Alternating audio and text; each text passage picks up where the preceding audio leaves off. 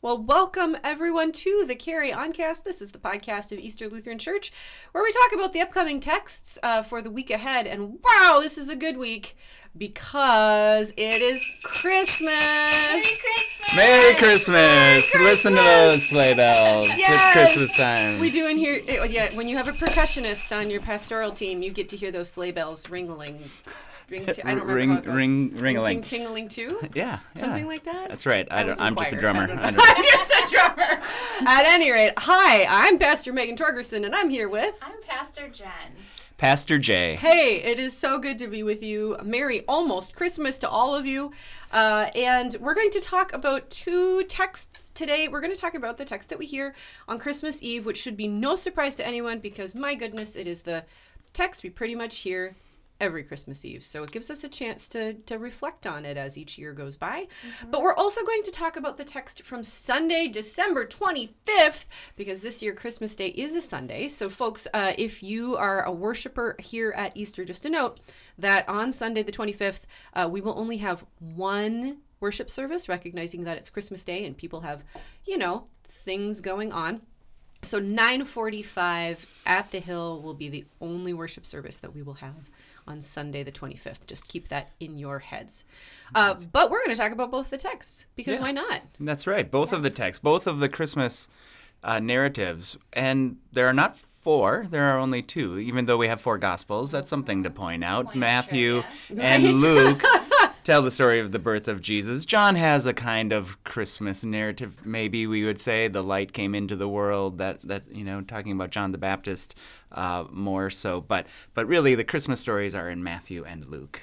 Right. Yeah, when it comes to our familiar favorites, the shepherds, the angels, the magi, it's all in Matthew and Luke. And as you'll hear, it's not all of it in any one account. It is split between the two, which I think is kind of interesting. Mm-hmm. Quiz your family with that fun fact at Christmas Eve supper this week. Ask them where the wise men are. Which gospel has the wise men? Ooh. They might be surprised. Ooh, the answer will roll their eyes at you. Yeah. My family That's rolls right. their eyes at me. You can be all clickbaity with it and be like, right. what gospel are the Magi in? The answer might surprise you. I'll say, let's move on.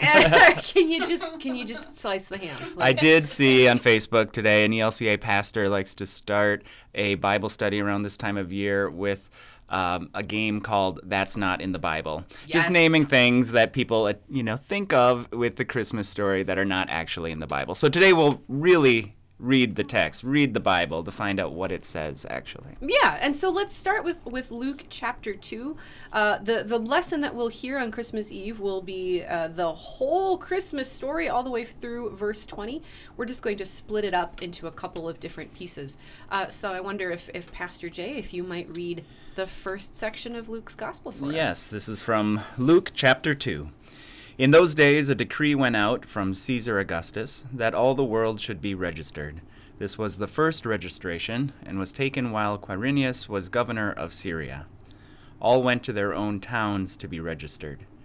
Joseph also went from the town of Nazareth in Galilee to Judea to the city of David, called Bethlehem, because he was descended from the house and family of David.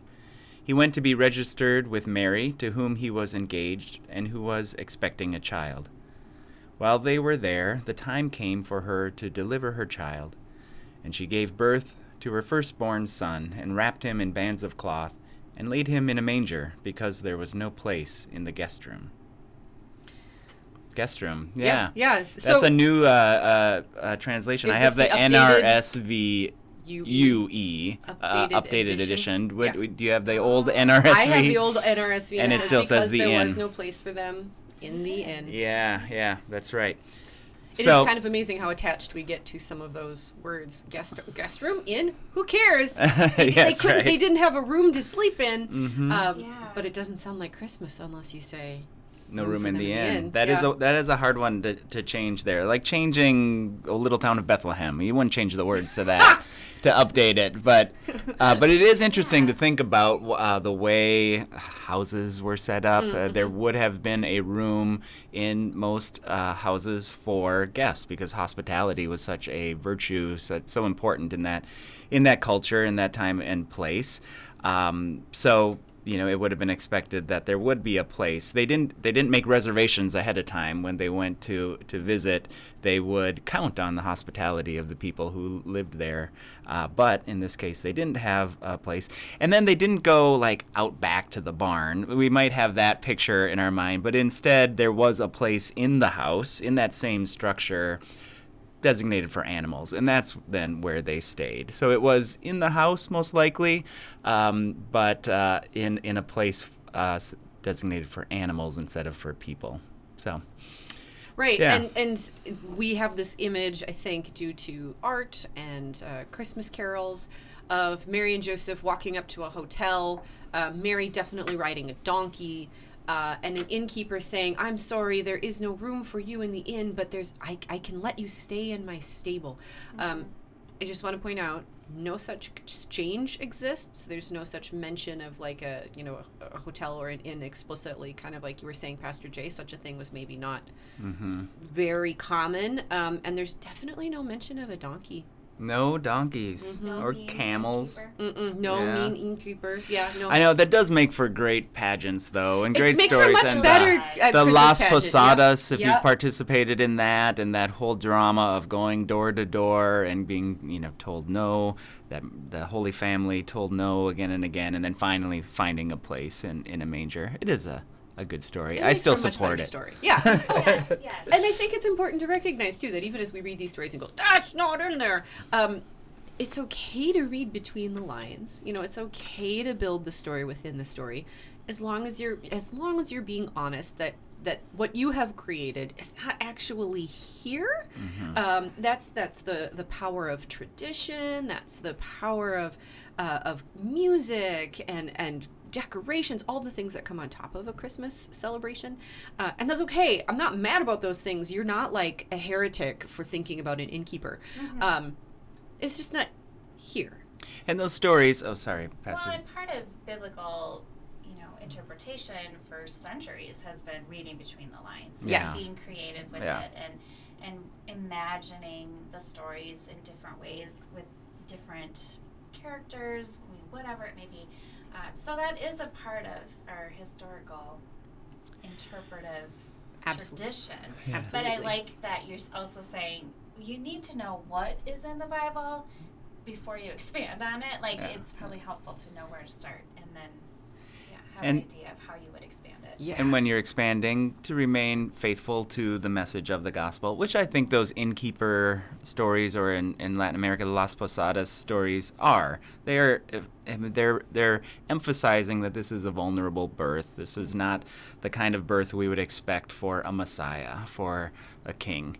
And I think that's important for the gospel writer here, Luke, especially because the gospel begins talking about Caesar Augustus and Quirinius as the governor of Syria. This kind of the big view of the powerful at the time, and then it zeroes in on Jesus and his birth in a manger, which is really stands in stark contrast to these other rulers like Caesar, for example. The writer of Luke really wants to give us context here. Yeah.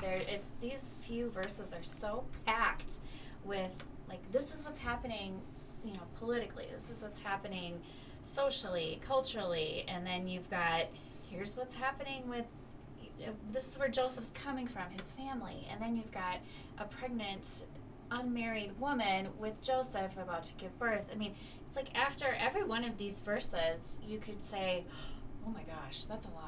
Not like this.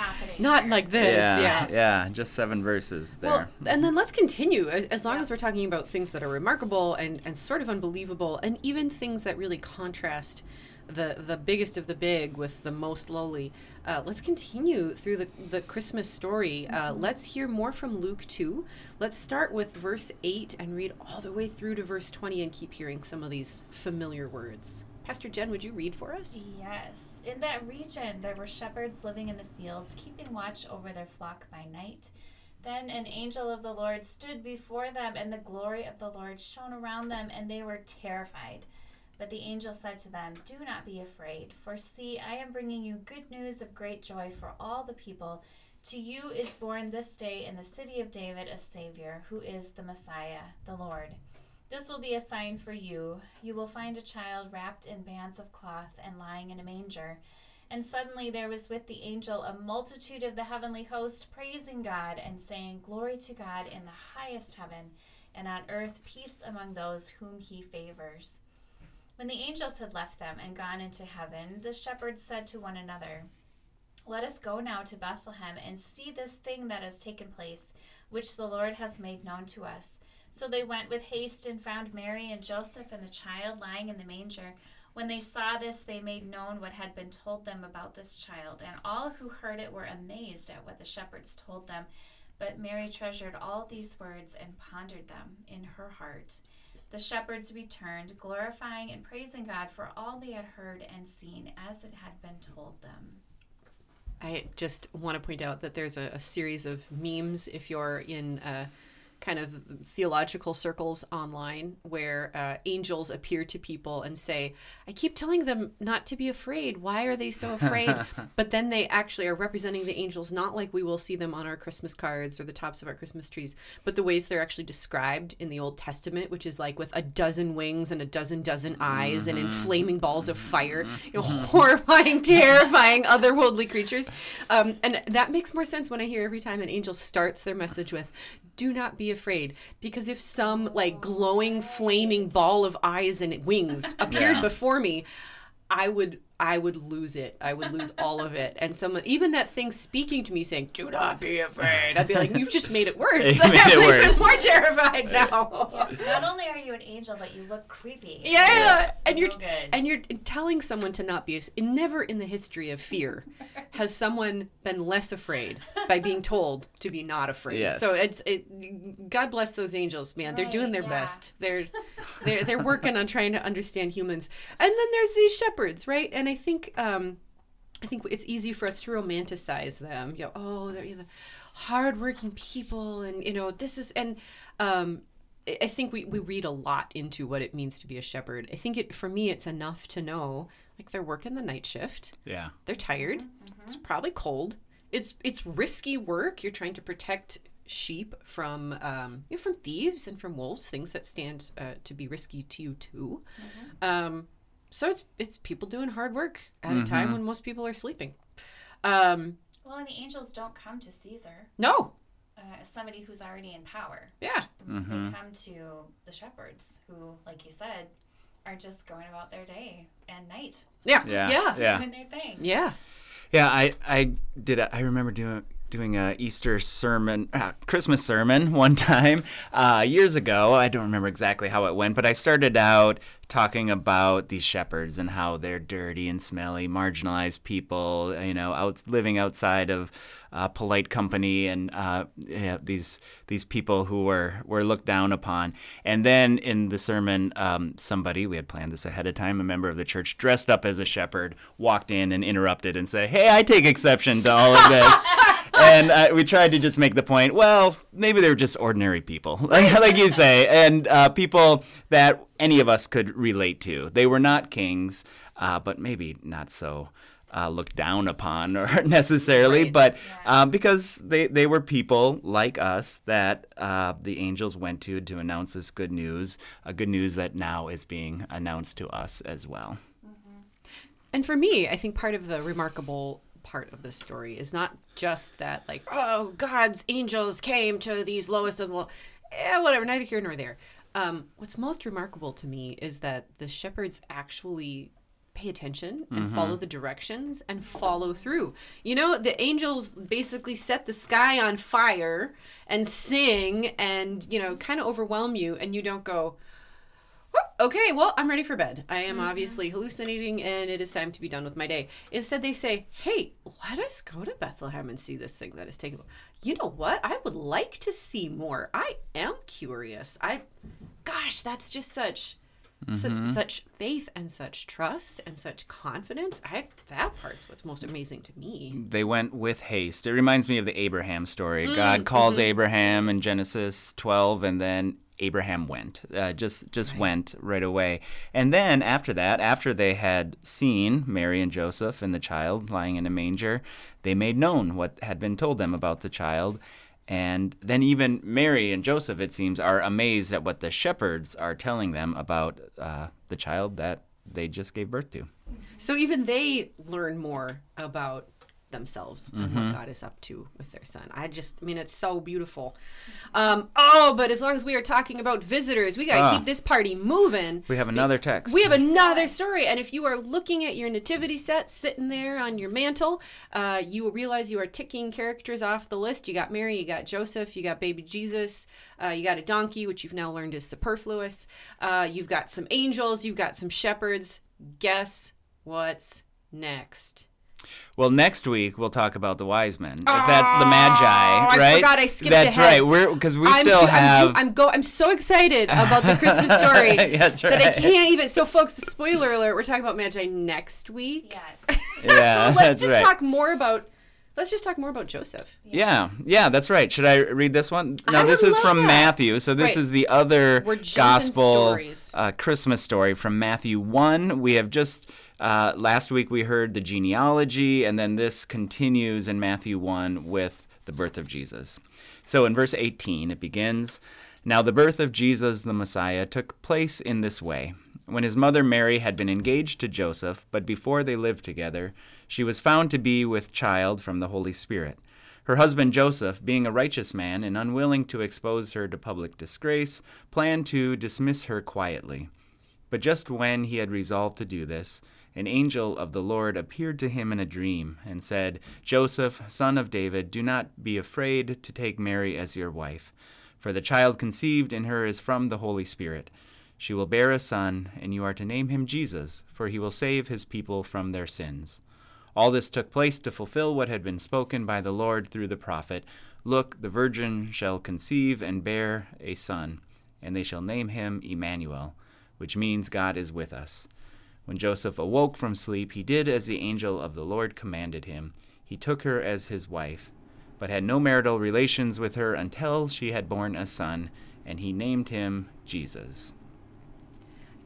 I think we forget that in Matthew there is another birth account, and the perspective is so different. Rather than this large-scale cosmic, angels and shepherds in the field, and even the overlay of Caesar is demanding a census and everyone is on the move. It's history and power, and it's just this little quiet story of Joseph, who I mean, this is like the only thing we hear of him in nearly the entire Christmas story, regardless of the gospel. Yeah, that's right. So a lot of pictures, like Renaissance paintings of the birth of Jesus, show Joseph sleeping, which I think is always kind of funny. Like, he's just, because we usually read from Luke 2, we think of, well, was Joseph even there? Did he do anything?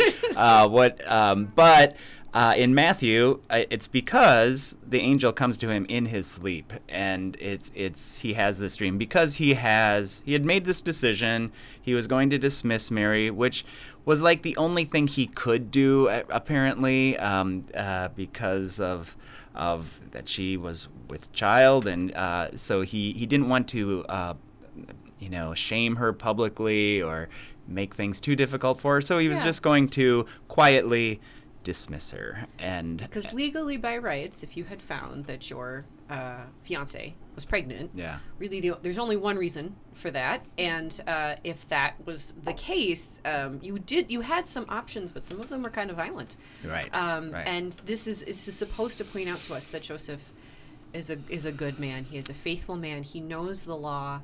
He chooses the path of least pain and suffering. His care and love, I think, even for Mary, is such that he's just gonna let her scoot away. But what he doesn't know is what no one could have known, which is that the reason his fiance is pregnant is because, just like this angel says, the child conceived in her is from the Holy Spirit. This is the Son of God. So don't be ashamed. Actually, be proud. You have a role to play in this. There's another way forward, and God in this dream gives him the ability to imagine a different way, and that he does continue to be with Mary and to raise this child, and then sees that it is God's son and names him Jesus, and so the story goes a much different direction than it would have otherwise if Joseph had just dismissed her. Well, and like the shepherds, Joseph listens Yeah. to Yeah. the angels and actually not only listens but acts on what they say and wakes up and says, okay, things are different. I have a different path and here I go. And I think that fact that he names Jesus feels to me like such a parental move. Like, yes, I'm believing that this is my son. Yeah, I will be this child's father, even though it is not biologically my child. There's just so many layers to his learning here and how he's moving forward. It's really beautiful. It really is. And I also just love the intimacy of being able to see kind of this conversation between a man and an angel, right? It's this really quiet little moment that reminds us that God works in big dramatic ways, like, angels blowing up the sky, and these quiet and still ways, like listening to a dream, like the faithfulness of a father, like the tenderness of naming your child, right? Like that's just really, those are beautiful things. Mm-hmm. Yeah. Yeah. So my hope for you folks is that, in all the big stuff, all the pageantry, all the jingle bells, and there it is. Oh, thank you. Oh, it's what I was hoping for. It's almost like the horse is riding away. In the mix of all of that you also have some time for stillness and reflection and some time for listening.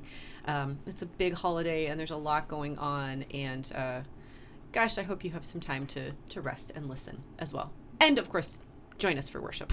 That's right. But until then, folks, this is the Carry On Cast. This is the podcast of Easter Lutheran Church, where our mission is to grow in faith and Carry on. the work of Jesus Christ. Merry Christmas. Merry Christmas. May the road rise up to meet you.